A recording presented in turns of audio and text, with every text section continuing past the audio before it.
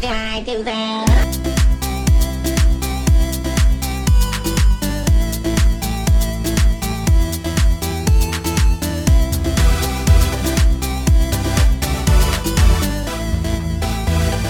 TV or GTFO. Welcome to TV or GTFO. I am Sachin Hingus. And I am Gary Heather. And we are bringing another fantastic show. Again, this is another show that I had never heard of. I pride myself in knowing shows, but I did not know this show. I think you'd be forgiven for missing the show because it lasted one season. I remember as a kid, I think, watching this first episode because even as a kid, I was a big fan of cop shows. Yeah. And I remember just the beginning of the show being batshit crazy.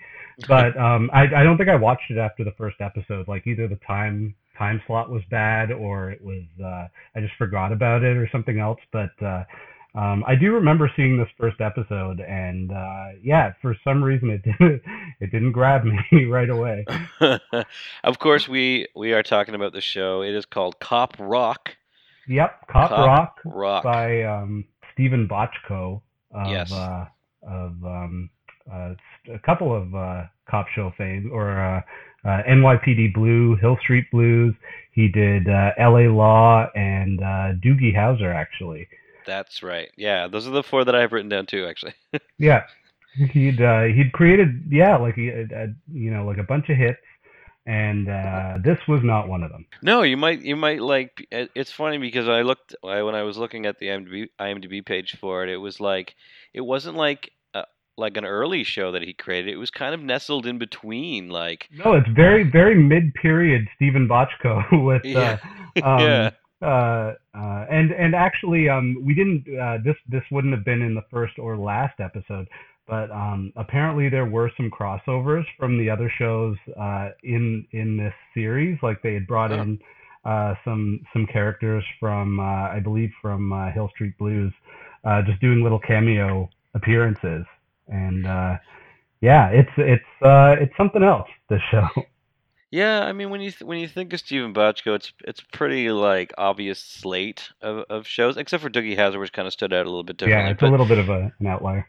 I feel like in the pitch meeting for this, he was sitting with the executives, and they basically just didn't listen to the pitch. He was like, "I'm going to do this," and they were like, "All right, go ahead. You already you're a hit maker apparently. So yeah, why don't anything you just touch turns to gold." So carte blanche. Here's Yeah. carte blanche for you, Steven Bochco, and I would say he botched it. He did. This was a Bochco of serious proportions. But one kind of interesting thing is that this season of TV, there was this show that I guess we should explain the concept. It's a cop show, a pretty fairly bog standard cop show. Procedural, yeah. But it's also a musical, so Yep. very occasionally and completely out of context, they will just break into song at random times. Yeah, it's a musical procedural. See, even saying those two words together just sounds wrong. Like it's awkward really to does. say. Yeah, I wrote down that I read somewhere that this show is actually voted the 5th worst TV show in broadcast history.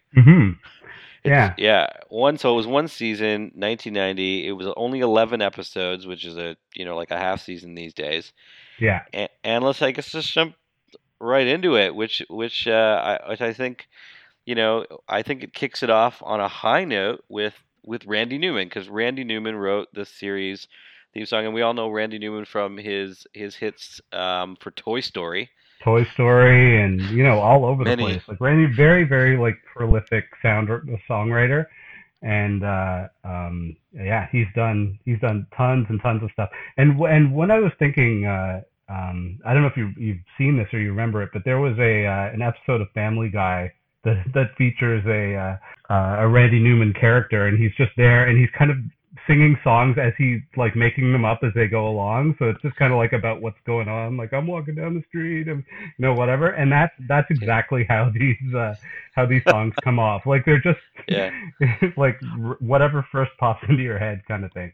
I remember that Family Guy episode, and it was when it was in an early season, and there was a nuclear apocalypse, and they were trying to get to the Twinkie factory Right. because Twinkies are supposed to survive, and then they find this apple tree but Randy Newman is playing his piano at the apple tree, and they're like paradise, but then of course Randy Newman starts singing, and they have to peace out because it's worse. It's It's worse intolerable. than the Holocaust. Yeah, it's absolutely horrible. So we open here Yep. on you know what? I think if you were watching the show for the first time, you would the musical part of it comes really out of left field because it starts off pretty heavy. Like it's a raid. It's about a bunch of LAPD cops, and they're raiding a crack house. And they round up the dealers. It's like a full-on like SWAT team kind of looking raid. They kick down the door and they find Kathleen Wilhoit, who is a recurring character on the series. She plays a junkie, and she's got her baby kind of huddled in the corner, and they take it away and they arrest her, and she doesn't want to be separated from this child, and that's kind of our A plot for the show. Yeah. But as they're cuffing the dealers break out into this rap. Yeah, like I mean, they bust in, and I wrote down, or I made a note that they like these cops are violently attacking the people in the house. Like they're not resisting really. There's no guns at this point in the episode, and they're just punching people down. There's a woman that actress has a baby, and they're just and they're really like, it's hard to say what they're trying to go for here. Like if they're taking the side of the cops, like being a little overly brutal, because I think this is this is 1990. I think this is pre Rodney King. No. Yes, yeah, And, I think so. I mean, I should probably know. I don't know. Yeah, I think it is. Yeah, but it's around this time. But I think it is before Rodney King. So they're beating the shit out of these people, and like the dealers kind of do this rap about the cops, and we in these streets have the power and stuff. I don't know if you want to play a little clip of this, but it's yeah, I think we need to. I'm just listen to like 5 or 10 seconds of this. Take a listen. That's right, y'all better do what they say. Bust your ass all night, bust your ass all day. You get shot through the head, they gonna haul you away, put you in a garbage can. In these streets, we got the power. We got the power. We got the power. And yeah, I think like. I think that's what, if you made a good point. If you didn't really know what to expect from this show and you hadn't seen the funny ass YouTube clips before, I don't know. I think back then I might be inclined to just, I don't know, think either like what the hell is this, or I would just change the channel because it was just so out of left field and so ridiculous. Like and it's a complete like change of pace and everything. I mean, like it's like I said, it's a really like kind of heavy scene. Like they're forcibly taking this baby away from a crackhead and arresting these people, and they just break out in song like it's nothing. But once that's this whole show, really. No, that's just it. It goes from serious scenes to show tunes, basically. And there's some choice ones that I recorded that you're gonna get to hear clips of later on, like super inappropriate ones, I would say, for the scenes. Yeah, I mean, almost all of them are, a flavor of inappropriate, but it's unbelievable. But what I was thinking, like when I was watching this one in particular, was like, did Randy Newman write this rap? He was like, yeah, because he's like the music supervisor for the show, right? Yeah. And he won an Emmy on for, I believe, for this first episode. This is the only award this show ever picked up, was an award for the music and for editing, I think, or something. That's a travesty. Only one award. Well, yeah, no, it seems like a misstep. Nobody deserved an acting award or anything, I don't think. So the good thing about you mentioned Randy Newman, and that takes us perfectly into the next sort of part, which is the opening credits. And normally you have opening credits that are clips of the show with text, but oh no, it's Randy Newman at the piano. It's Randy Newman. Except he's surrounded by the actors and actresses from the show not in character, sitting around enjoying a Randy Newman concert. And it's like shots of them like kind of bobbing their heads, like super into it. It's so strange. Like this is just a curiosity. You just gotta okay. Just listen to just a like a part of this opening credit with starring Randy Newman, and you'll totally get the reference and the sort of vibe that he's always had, especially in that like Family Guy episode. Take a listen. Days of sunshine, tears and rain, precious memories of years gone by. Hours of darkness, fear and pain, all the time that we had.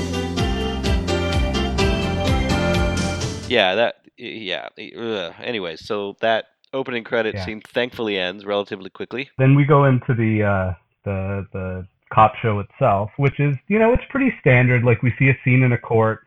The DA lets the dealers go free because the prisons are overcrowded. Yeah.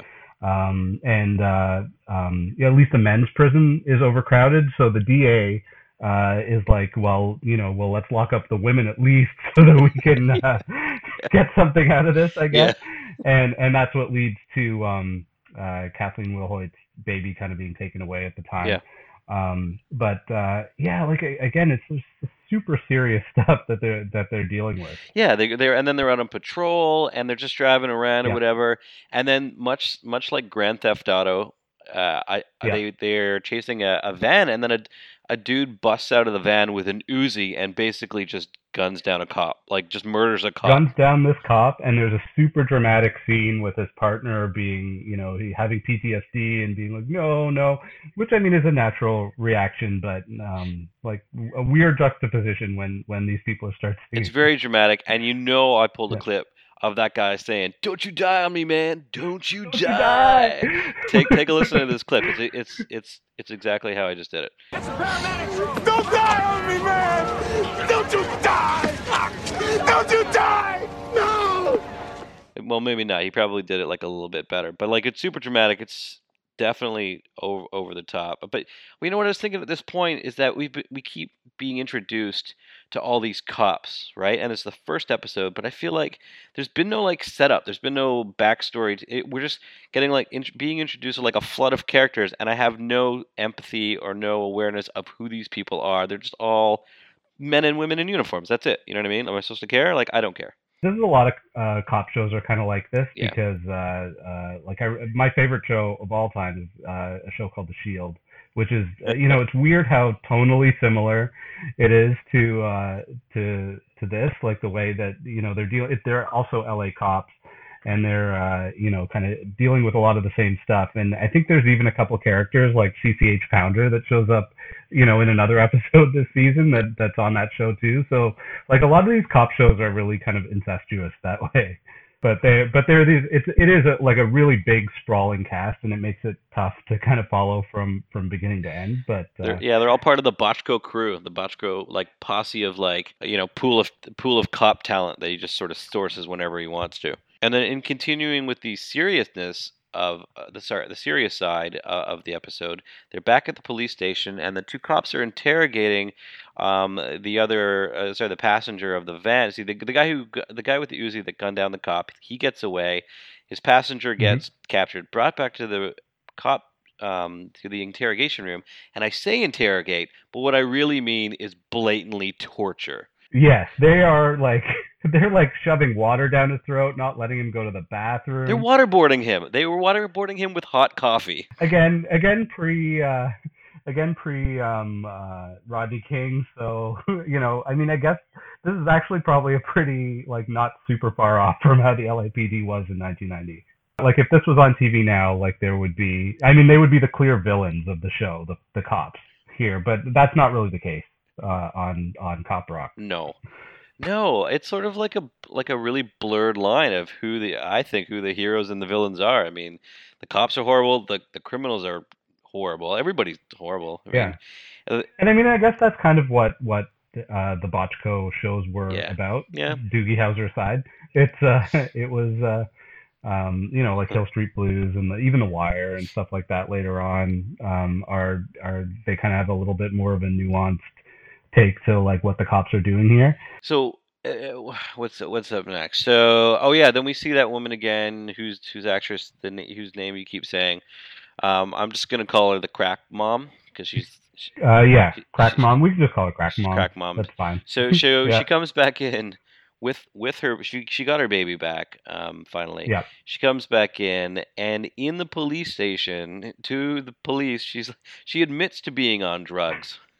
Yeah, like, she does, and the cop is like, well, you have to stop now, right? If you want to keep your baby, and she's like, oh, I'm gonna cut down. Yeah, really she's not gonna stop. She's gonna cut down on the crack, on the heroin. I think she's actually on, and then she just leaves with the baby. And I made a note that to myself, thinking like, that woman's gonna die, and that baby's gonna grow up with it, because that's a bad path. Bad path. Yeah, but and that's not exactly what happens. No. But what happens is almost as bad. It's almost as bad. Yeah, which we will get to. I mean, that's just ridiculous. Yeah. Ugh.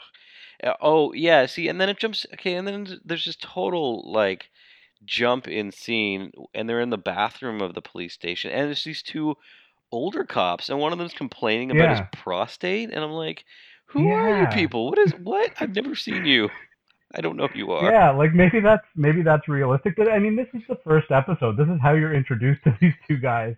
They're talking about their prostates. I think one of them implies that the other one's having an affair. He finds a hair on the other guy's shirt, and he's like, "Oh, that's not your wife's hair." Why he knows that that's not his wife's hair, I don't know. I certainly don't know. Wouldn't know that from my coworkers, but maybe these guys have a closer relationship. And oh man, yeah. I mean, maybe I'm used to it.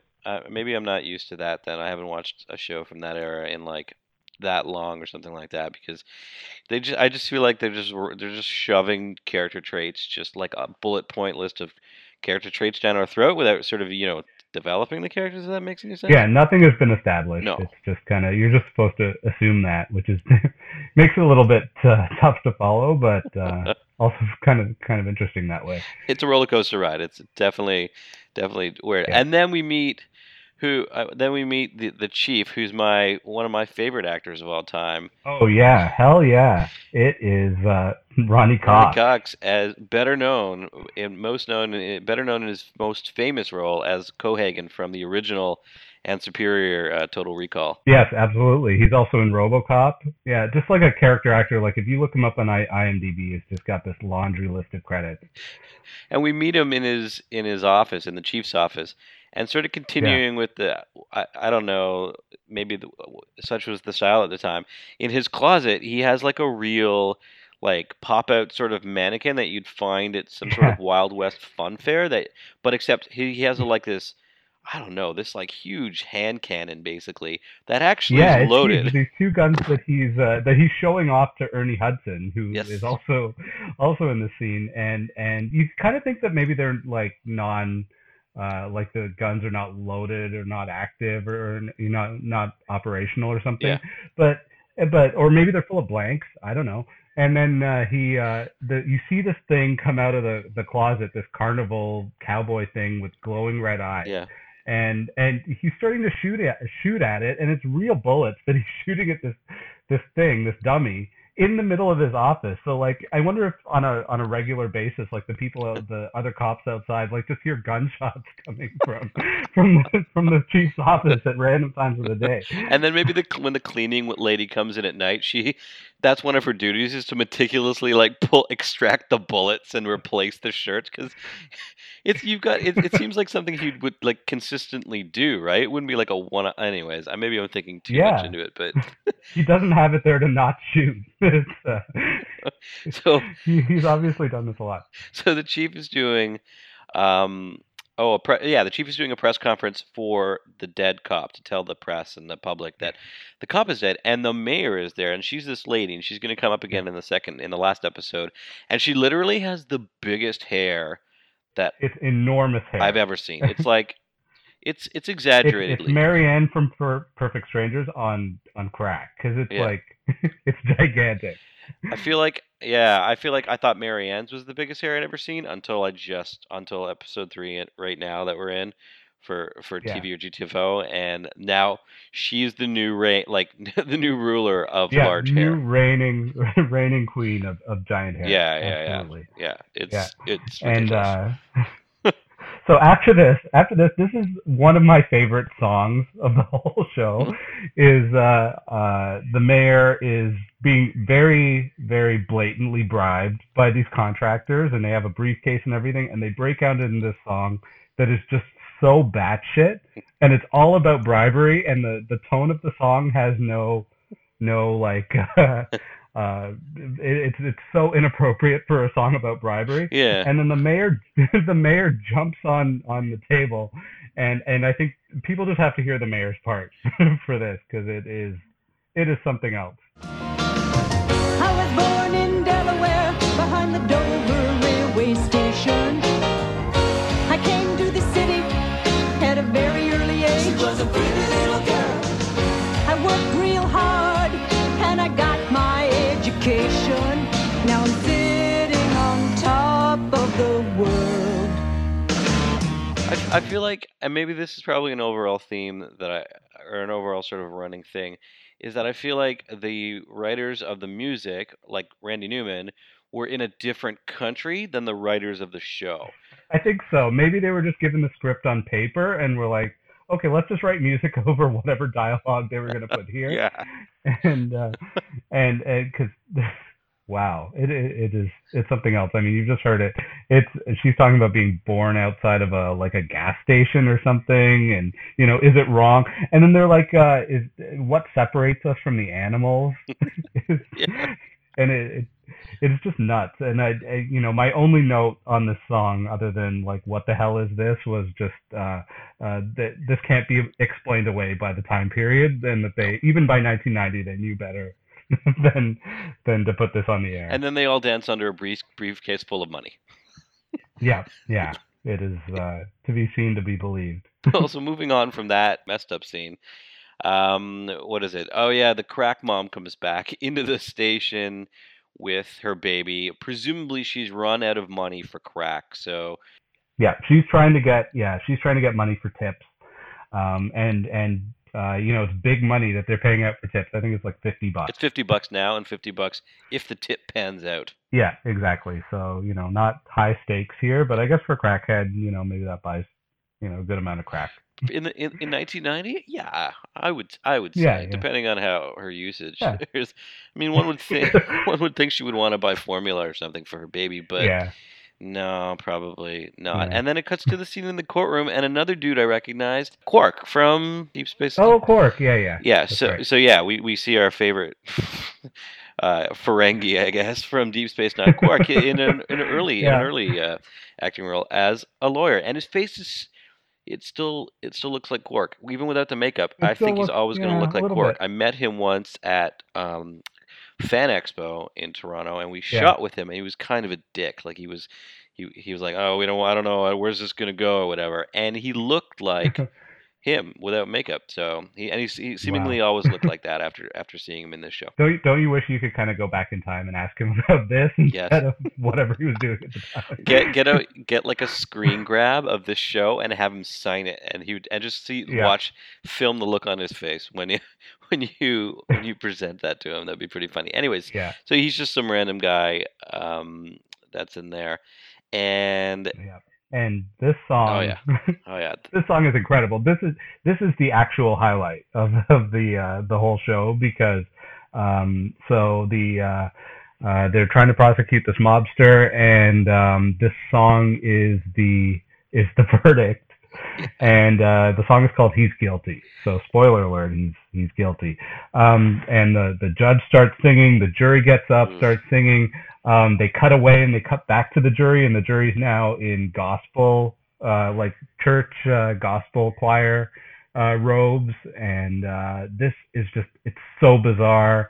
The judge, you have to hear this part. I definitely, okay. Let me play the clip 1 sec. Here we go. Has the jury reached a verdict? We have, Your Honor. Hit it.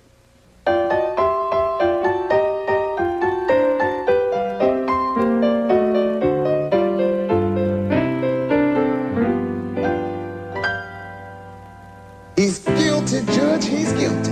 You could see it in his eyes. He did the crime and now he's gotta pay.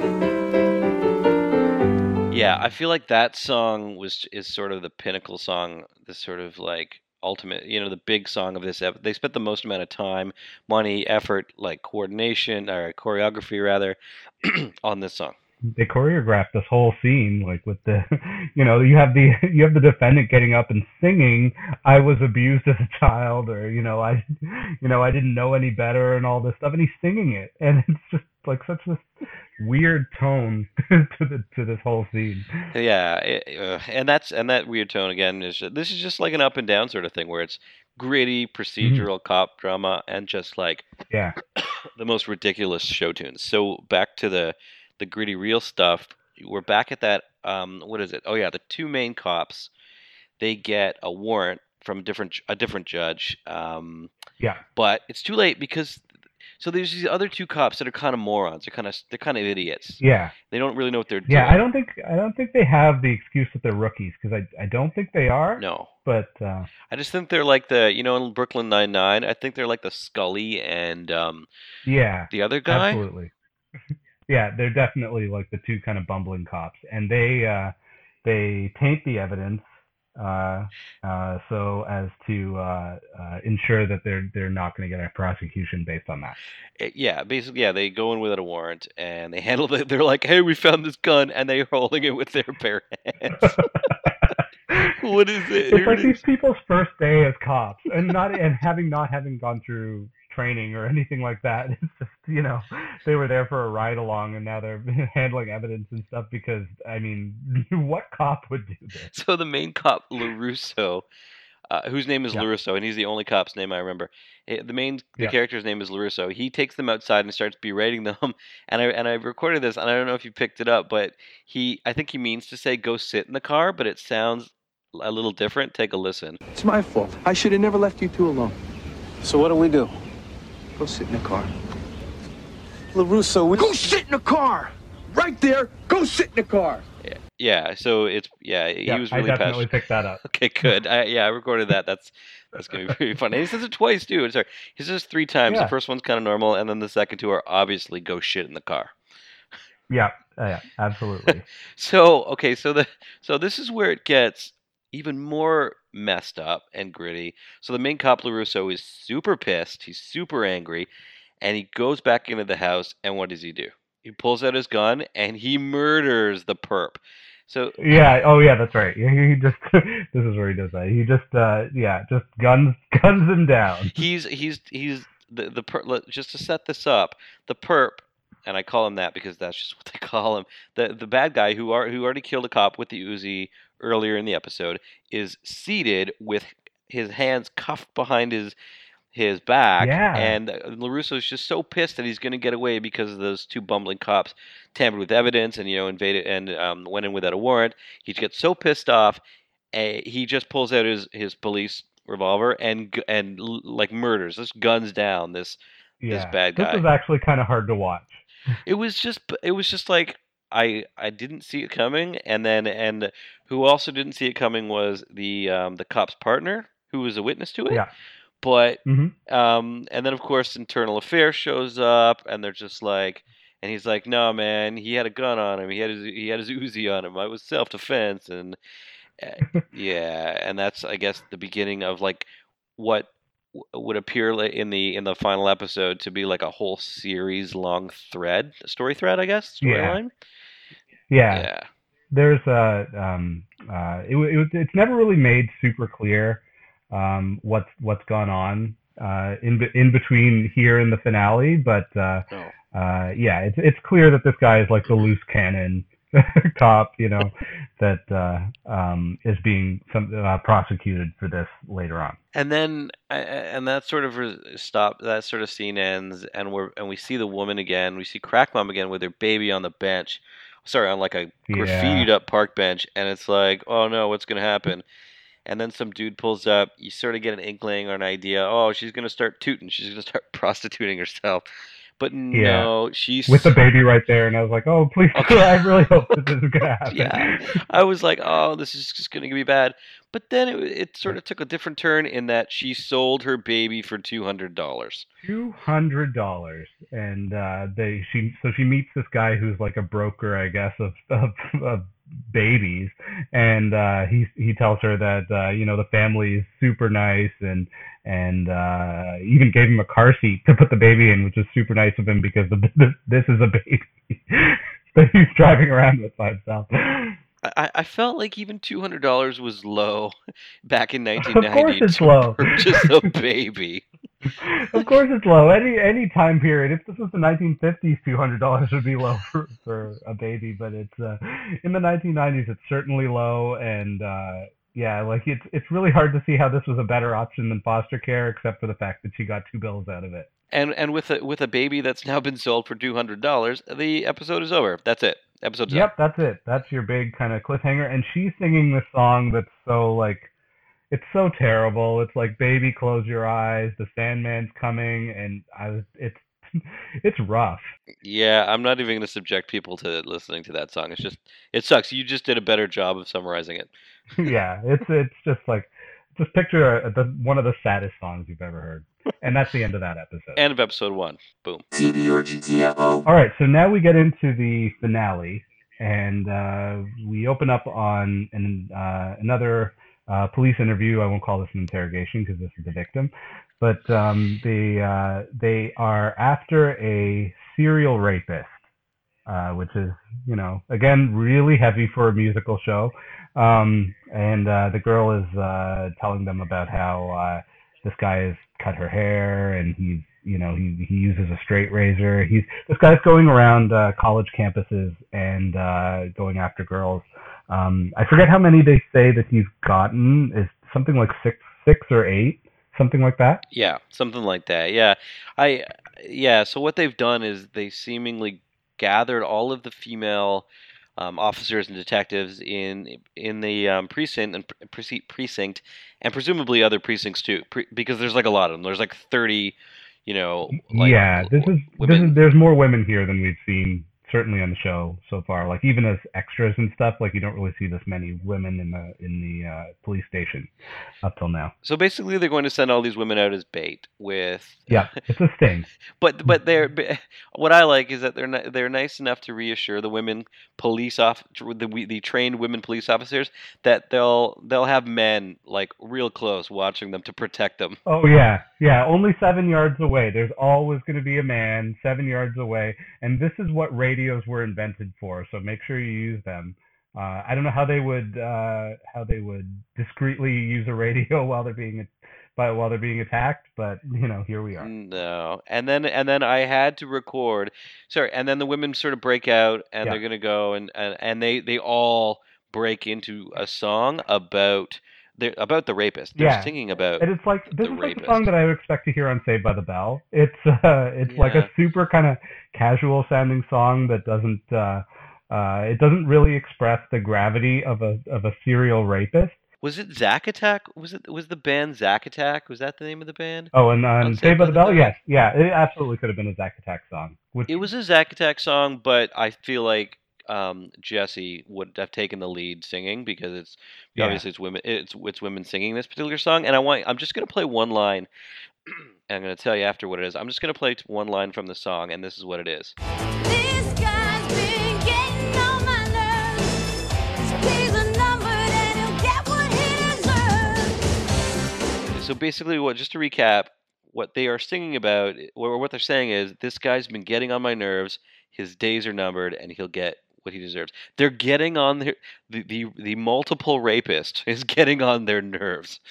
It was upsetting. It was horrible. It was terrible. Horrible. But one thing that you would note in the scene is there is somebody that you may recognize, but probably not, in this scene is a young Sheryl Crow. Oh, fun fact. I did not know that. I did not recognize that.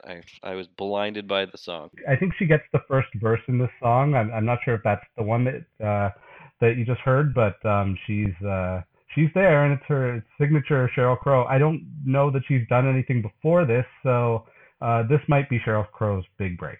We should tweet Sheryl Crow and ask her if she knows that was when she got her start, and she would probably know that for sure. I'm going to tweet her later. So yeah, they're singing about the not just a rapist, but a serial rapist. And like I just wrote as a note here, like they spend so much time, like the interview that they do at the beginning of the show with the victim, it's actually kind of well done, like it's well acted, and it's well done and everything, and they spend so much time setting up these serious scenes, and then it's all squandered as soon as they start singing. Like it's just such a waste, and So then we jump from that scene to a scene with the mayor, and actually, I love this. We skipped something off the top. I want to just circle back real quick.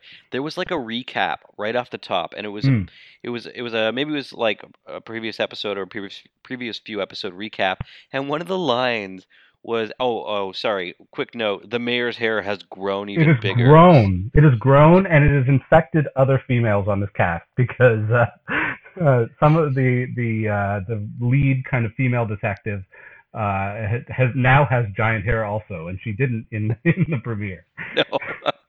So they're doing the recap, and the mayor is talking to her aides, and and her mayoral aides are these twin middle-aged gentlemen, and she's saying how she's reciting like I guess public feedback, and the public's feedback is that she's ugly, and okay, I'm just gonna play the clip because she goes, "Am I ugly?" And then they tell her what the public has been saying. You have to listen to this. Yeah. They actually used the word ugly?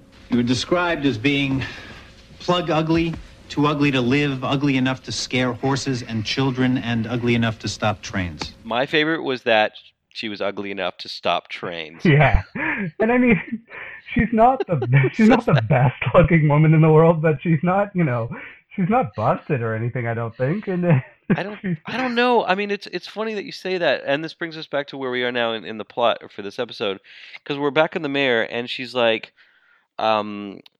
she comes back in, and I think she got like a facelift. She looks different. She looks like she's tightened up some, maybe. I don't know if she's changed her makeup or something like that, or maybe it is plastic surgery, but yeah, I think the makeup department. Yeah, I think the makeup department made her look kind of dowdy, maybe put lines under her eyes or something like that, and they just removed that for this scene because now she looks a bit more sprightly, a bit more up, and I don't know, maybe she got like a little bit of a haircut, but it's still pretty huge. Like, well, what I found kind of shocking was actually about the campaign managers, because they're two identical twins, and I know them as one person named Matthew Lawrence, who played David Silver's dad on 90210. For most of the run, but I had no inkling that this guy was an identical twin. So I'm like, there's two Mels. There's two Mels. Maybe they switched them out like the Olsen twins, and they had to work only half the time. Maybe, yeah. You wouldn't know. It was seamless. They're really identical, and it's weird to see identical twins, like grown identical twins. And I don't know, whatever. Maybe that was normal back in the 90s, but yeah, so she's there, and she's the reason why is because she's running for Senate, and obviously wanted to upgrade her profile a little from mayor to joining the Senate. And a lot of this episode is it's centered around her filming this campaign ad.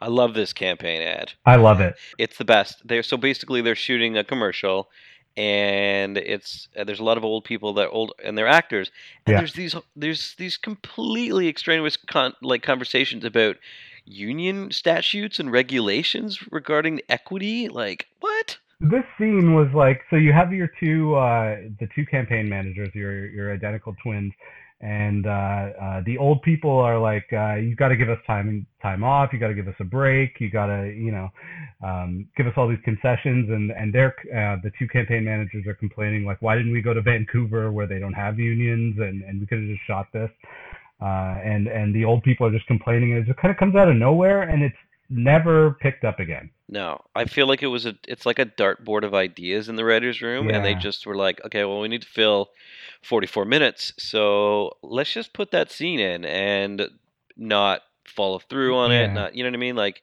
I mean, eventually they do finish the commercial. I think, and right? that is excellent. But we'll get to that in a second. But that's later on, we're back at the police station. We have Paul McCrane of ER fame.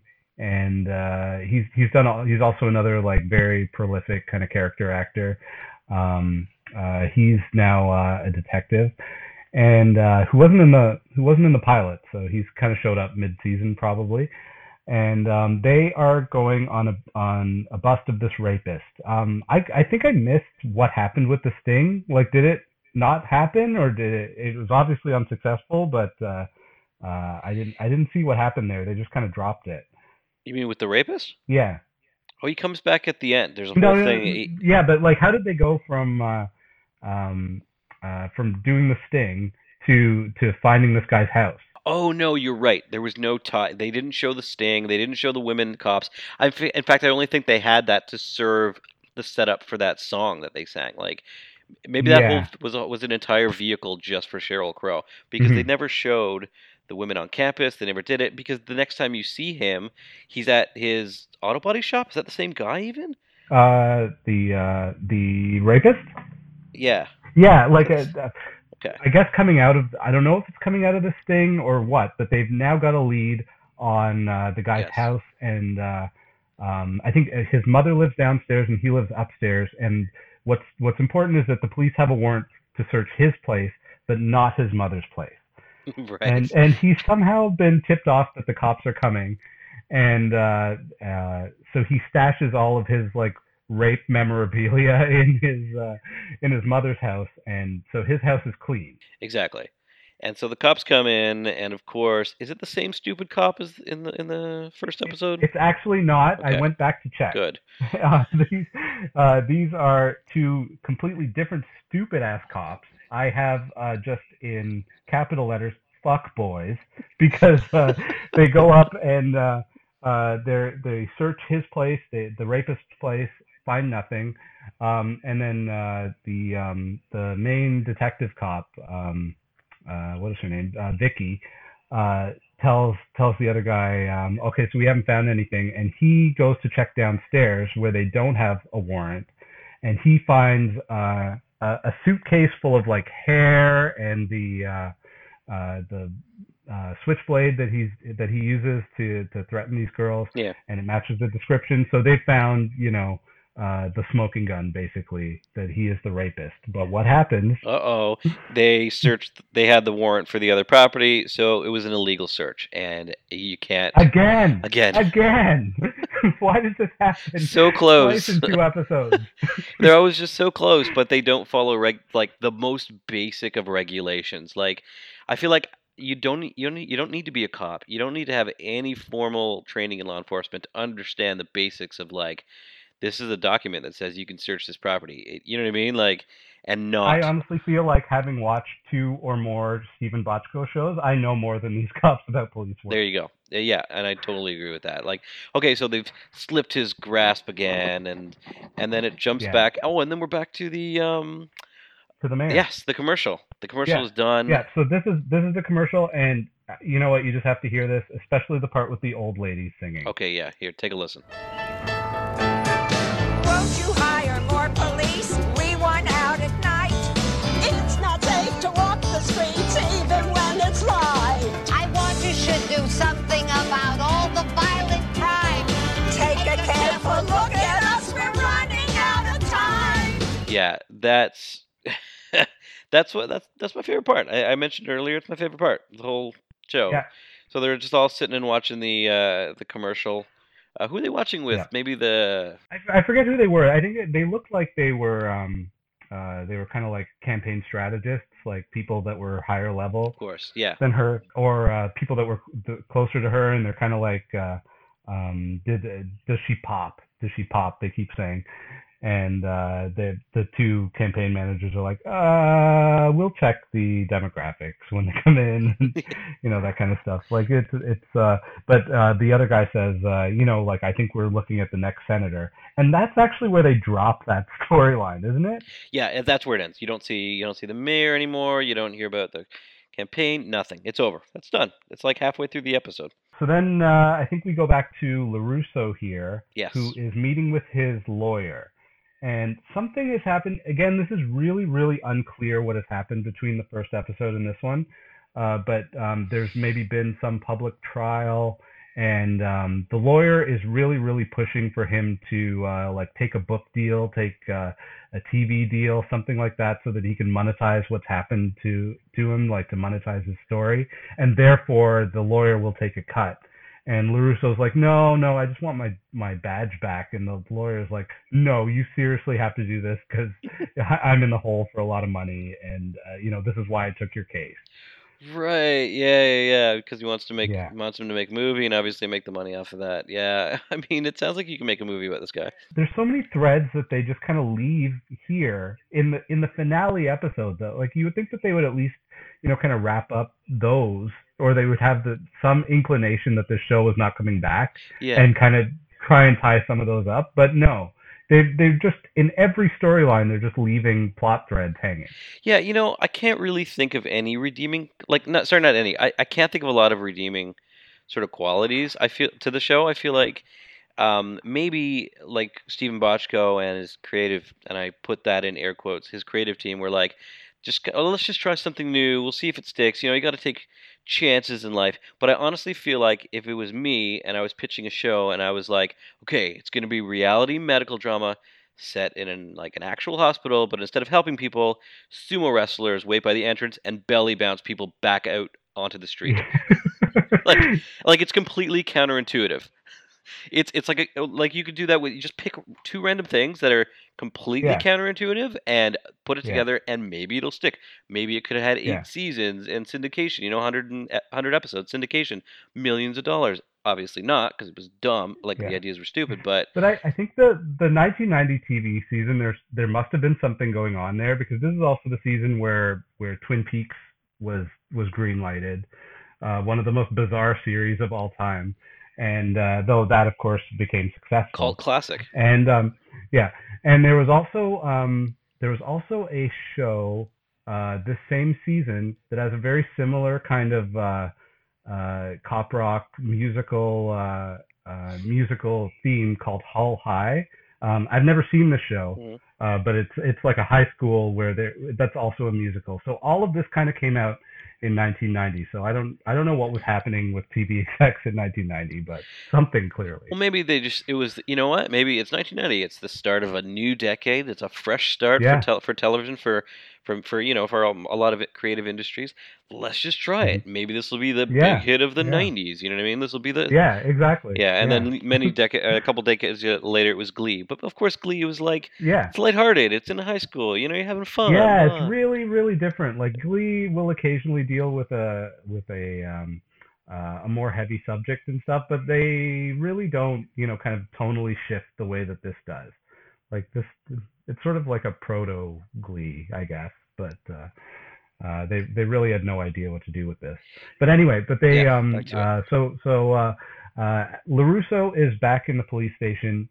Whatever he's done to his partner, he's ostracized from the entire station. The captain doesn't want him back. Nobody wants him back, but I get the impression that they're kind of forced to give him his badge back. Yes.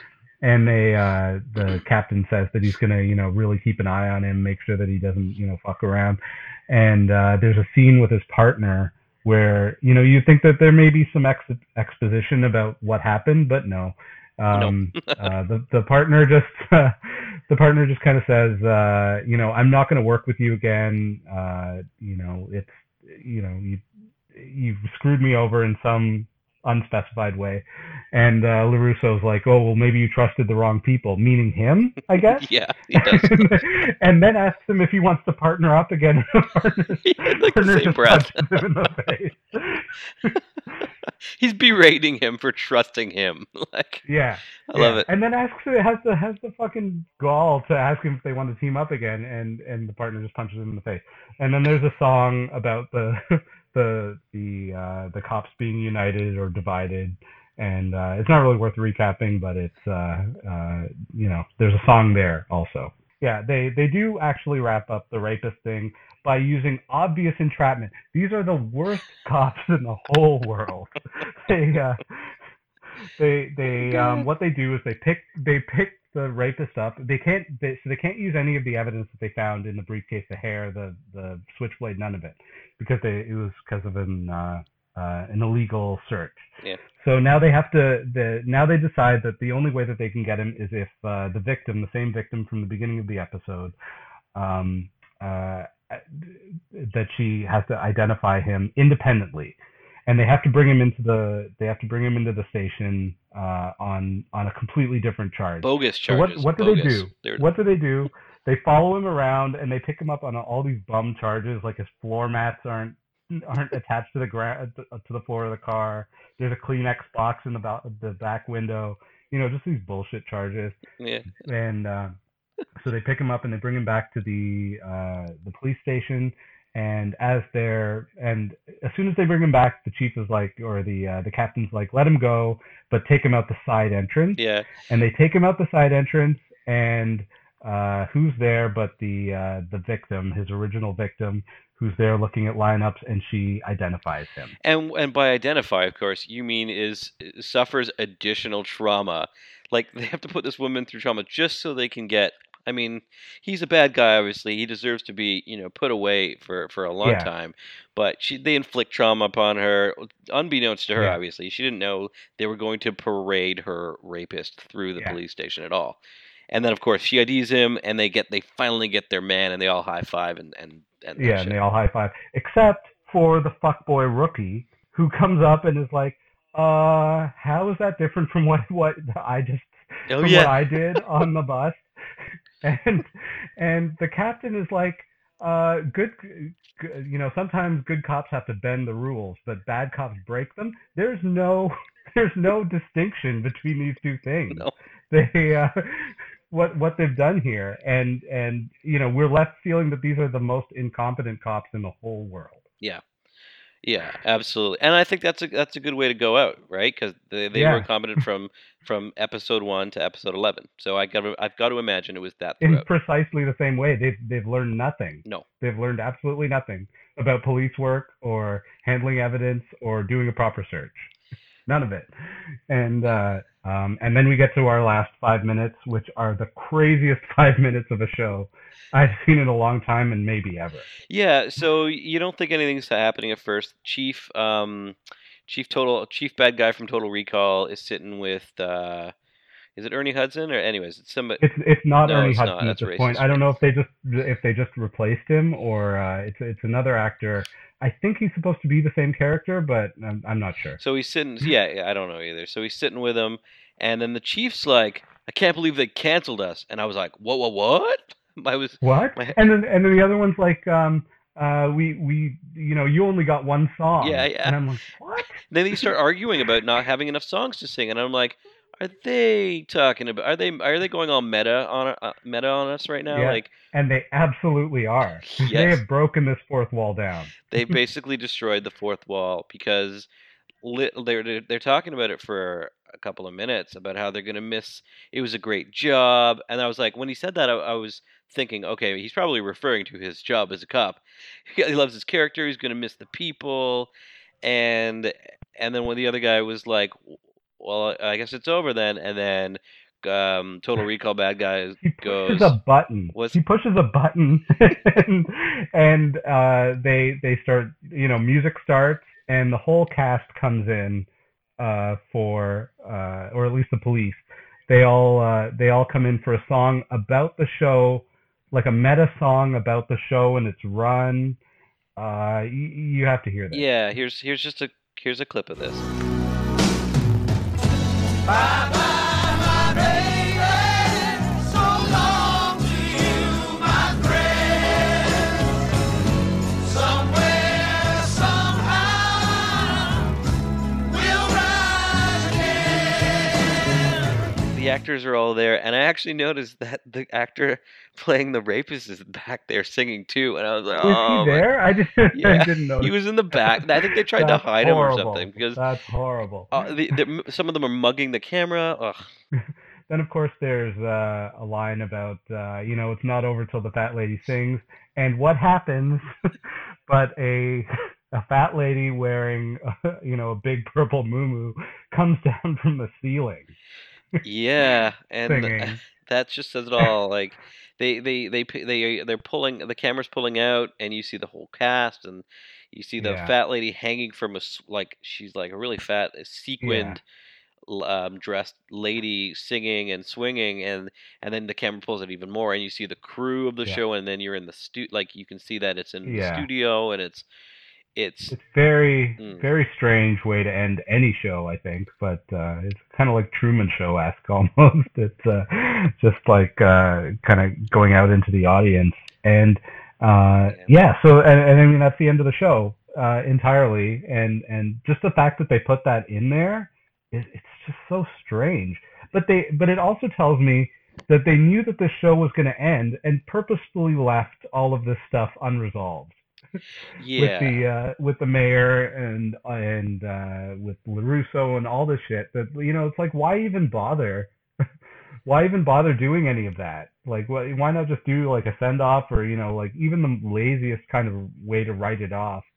But no, they just kind of left it as it was. Yeah, so. They probably would have known. I mean, if they got a season order or like a half season order, they would have written scripts for that, and then of course they would have changed. When they found out, say mid-season, that they were canceled, because that's generally when they would have found out. Then they would have, just were like, oh, let's just add this 5. Let's just take out maybe the last 5 minutes in the original script, tied up every loose thread of the storyline, and because they had to take that out, it got completely left open, and they just didn't care. Just destroyed. Yeah.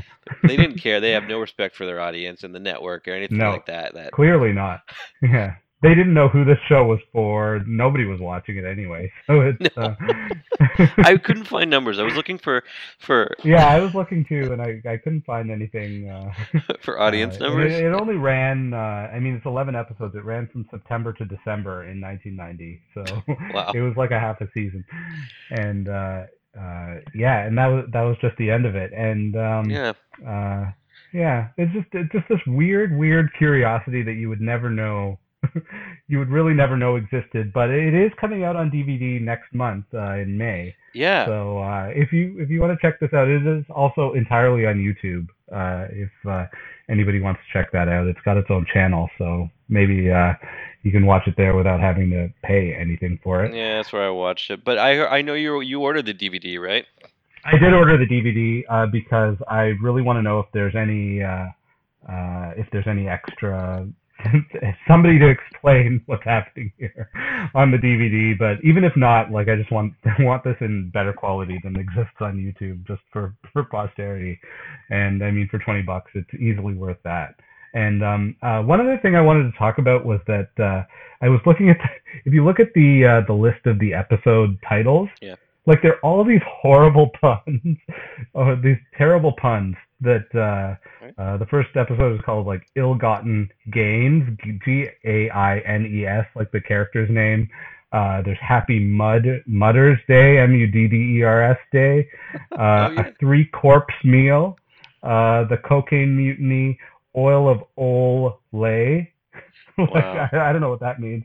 Copophiliac, which I'm going to be watching as soon as we stop recording here. That's great. That sounds very interesting. No Noose is Good Noose. It's just, I wish they could have decided whether they wanted to be a comedy or a gritty cop show, because I almost think that either one of those shows would be pretty good based on what I saw here. Like, like, not good, but yeah, no. I could see that. I mean, it's funny, and it did. You were right. You're right. It won 2 Emmys, one for editing, like one for editing for outstanding editing for a series, and one, of course, Randy Newman won for outstanding achievement in music and lyrics.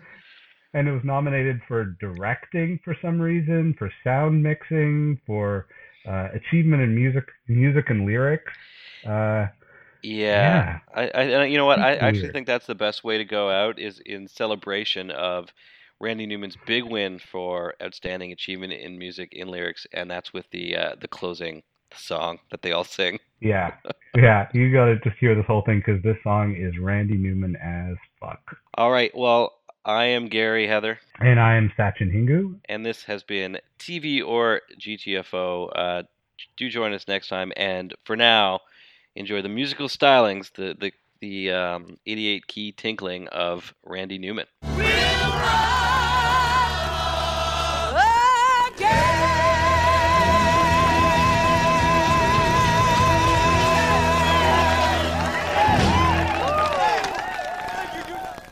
GTFO.